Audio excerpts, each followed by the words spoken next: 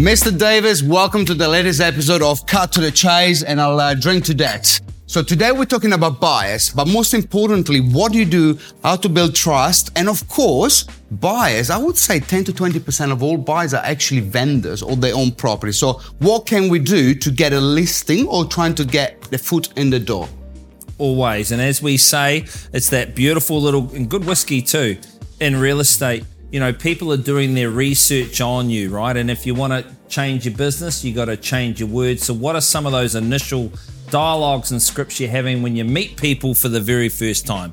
And clearly you have to look like $1 million, and then you have to talk like $1 million, but it's got to be genuine conversation. If they feel too scripted, they're like, right, this feels like a charlatan, like some slick Charlie that's trying to get his claws into me.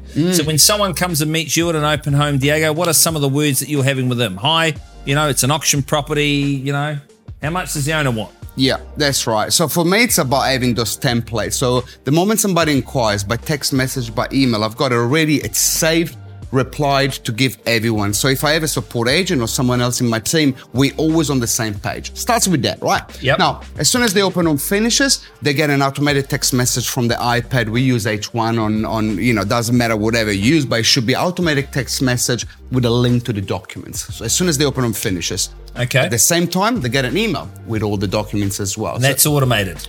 Well, you kind of got to do it, but you know, it's there and it takes about 30 seconds, right? But the key is all the team are sending the same one, right? That's So right. everyone's That's treated right. the same by treating them differently, right? But they Differently. get the same info. That's right. So Right. open home finishes, they get a text message, they get an email. And of course, by the end of the day or by Sunday, we'll give them a phone call.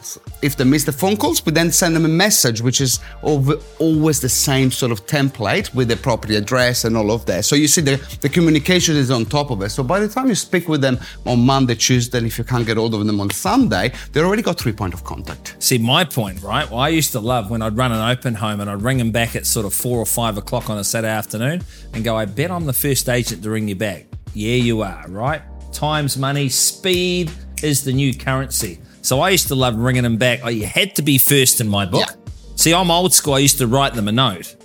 It was a real pleasure meeting you today, Diego, at the open home. Look forward to the possibility of being your agent in the future. Beautiful. So what happened on Monday, Tuesday, they were getting that note. It was like a little present. It was just a little bit of class, because all you're trying to do, right, is show up all the other agents that you're just that little bit better. Yeah. So either as a buyer or as a seller, they're going, mate, I want that guy, that girl on my side in selling. That's right. And it starts from as well, if you get a private viewing request, you know, and somebody calls in, I'll get them a text message straight away. I'll send them a calendar invite. And as soon as I show them the property, then I send them the document and I'll put it in my calendar to give them a call the morning after.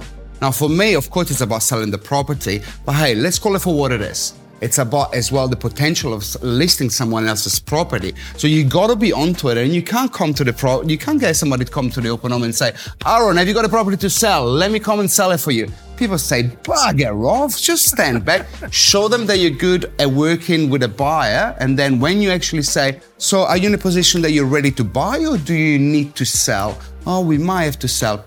Would you like me to come and have a look at the property? Just give you a bit of an idea. We already saw 3 agents. That's fine. That's good. You always got to see 3 or 4 agents. I welcome the comparison. That's right. Let me show you what I can do, and then you can compare it. Because at the end of the day, I'm not trying to be arrogant, but I'm the best in the business. So you really want to hear what I have to say. Anyway, whatever you need to say, but you can only say that once you got the trust. Yes. One of the scripts that I love doing is just saying, hey, Diego, where do you live? Where do you live? Riverhead. Street? Coatesville, Riverhead Highway.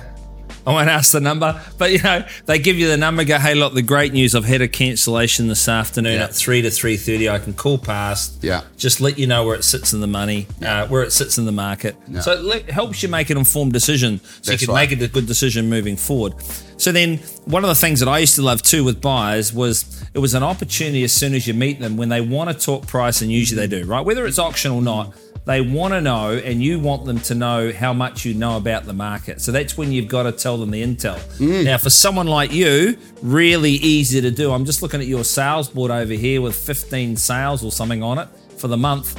But for new agents, they've just got to learn their facts. So when you're talking price, hey, really happy to talk price. Understand my reputation's on the line, Diego, every time that I talk price. and then you just tell them how much you know about the sales and the market intel, and then you've got them on board. That's right. That's right. It's about showing what's sold in the market, but at the end of the day, you don't want to scare them away. Give them an indication. That's a starting point. But hey, look, what would you be prepared to pay? You know, are you happy with the 3-month settlement? Are you happy with the 10% deposit? Ask those questions, even if you know they're not ready to buy, but ask those questions so they can see that you're onto it. Because hey, if they need to sell, guess what? If you're the most onto it, you're going to get into the door. And another thing that we've been doing recently before we wrap it up is with the team, we sort of say a lot of people are sort of a bit of standoffish. They get asked a lot of time, would you like an appraisal and all of that? So what we do to get a foot in the door, we are going to say, would you like a digital appraisal? I don't have to come to the property, because by that point you got the email address, you got the phone number. Right? You're not coming to the house. That's right. Give me your address and I'll give you a digital appraisal. Have you got any rentals? So you do that. It takes 5 minutes. You email it to them. Next thing you know, when you call them back, it's like, what do you think of the price? Oh, it wasn't really accurate because we've done some renovation. It's like, oh, fair enough. Let me come and have a look at it a little bit. Let me be a little bit more accurate. Foot in the door. Beautiful. So to wrap it up, look like $1 million, talk like $1 million, know your facts, and go and get the sale, go and get the listing. See you next time. Thank you very much, Mr. Davis. Bottoms up.